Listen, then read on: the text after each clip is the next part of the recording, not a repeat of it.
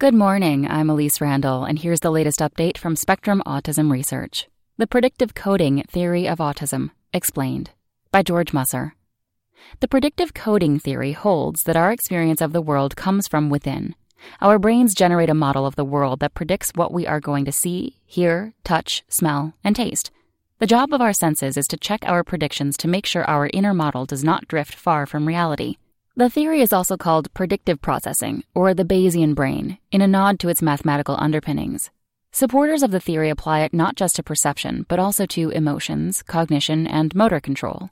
So we move our arm because we predict we will move it, and the body makes the prediction come true.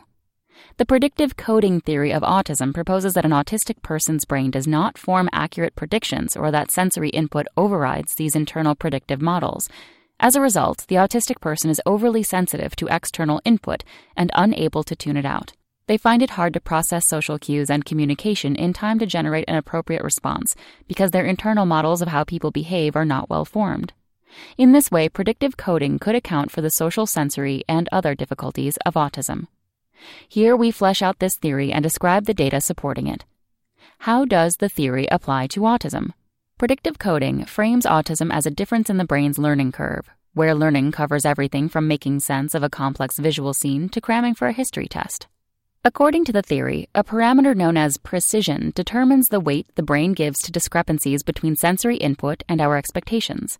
When we learn something new, the brain dials up the precision and uses the input to form a model.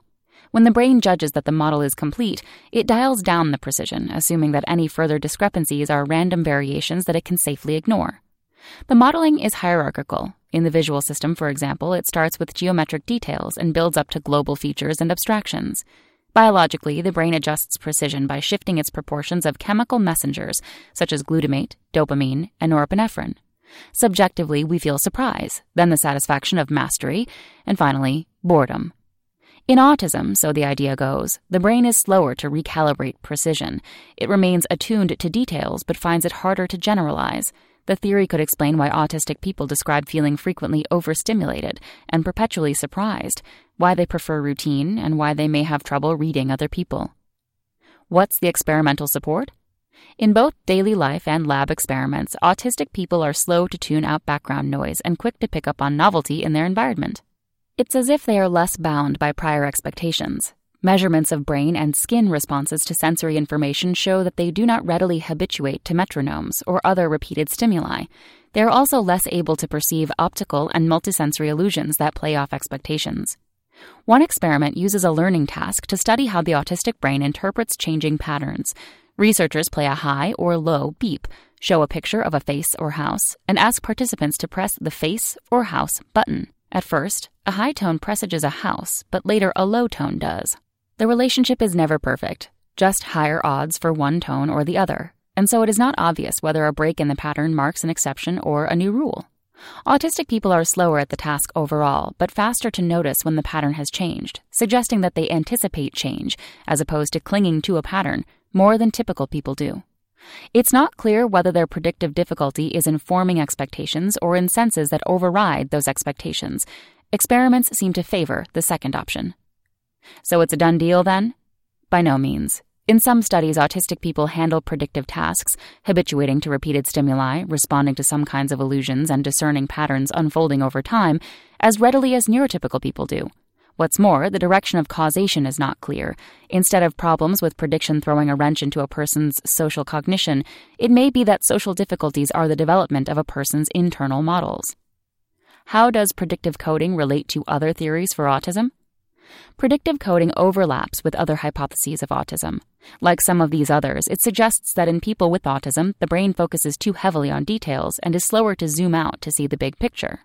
It also suggests that the autism brain has difficulty divining other people's intentions as an example of struggling to make predictions in general. This idea is consistent with the theory that autistic people struggle with theory of mind. Does predictive coding offer insights into other conditions?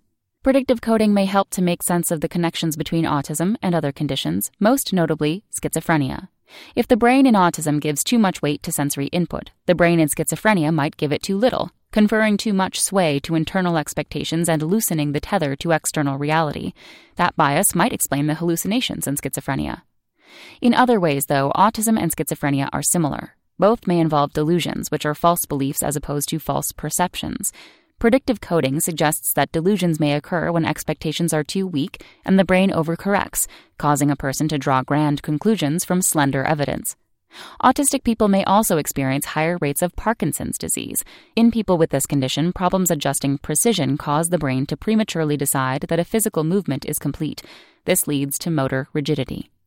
What does this predictive coding model of autism mean in practical terms?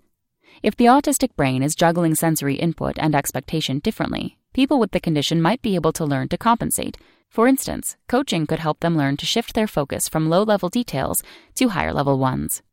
That's all for today. Check back next Monday for more content from Spectrum Autism Research or go to spectrumnews.org.